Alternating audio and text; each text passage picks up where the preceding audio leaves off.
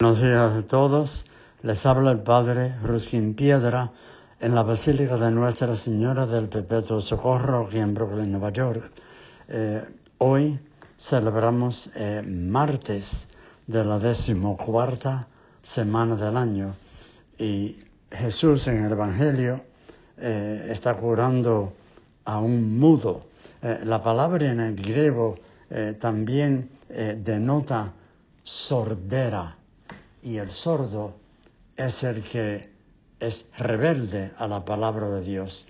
Y por eso Jesús le abre la boca y le da oído para escuchar la palabra de Dios y tomar su determinación. Y claro, el hombre es curado, quiere decir que sí, acepta a Jesús. Los fariseos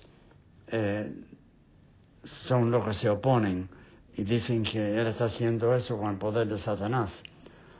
De modo que los sordos son ellos, los que no quieren escuchar la palabra de Jesús, los que no se rinden, los que no quieren aceptarlo. Él sigue recorriendo las ciudades y las aldeas, enseñando, anunciando el Evangelio, curando a todos los enfermos y de todas sus enfermedades y dolencias. Eso es lo que hacía el Señor. Prédica y curaciones. Y así echaba fuera el poder de Satanás para que el reino de Jesús se estableciera. Es una realidad que hoy hay muy pocos en el apostolado, pocos sacerdotes. Vamos bajando cada vez más. Esa palabra no se deja oír, aunque el Espíritu Santo siempre llama a personas a que se dediquen a Dios en el ministerio sacerdotal, religioso, etc. Pero el mundo y las cosas del mundo como que les hacen sordos. Pide Jesús que se rece para que el Padre envíe operarios a su mesa, a su mies. Tendrán ustedes, tengo yo, un ser muy, muy querido que tuvo la misma educación que yo, los mismos ejemplos, y sin embargo se desvió. Y hoy día no sé ni si va a la iglesia, creo que no. Espero que rece, pero no estoy seguro.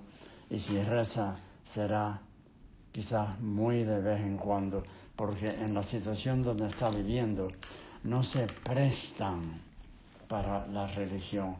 Entonces, si no hay sacerdotes que les hable, nosotros, los laicos, pidamos que el Señor nos ilumine para ser portavoz de su palabra. En tu familia, en tu trabajo, en la escuela, donde sea, trata por tu manera de ser, por tus palabras, demostrar que eres hombre, mujer de fe, que sí crees en Dios y sí crees que hay un destino para todos nosotros. Y si cooperamos con Dios y abrimos el oído a escuchar su palabra, Él nos premiará y de otra forma que podremos esperar. Entonces, mis hermanos, este Evangelio es muy verídico. Los pocos trabajadores, vamos a rezar por las vocaciones, para que haya más personas dedicadas a la palabra de Dios, ya sea en la vida religiosa, ya sea en el sacerdocio, porque mucho hay que hacer y pocos son los que hacen, los que llevan esa palabra. Señor los acompañe, la viene a su lado.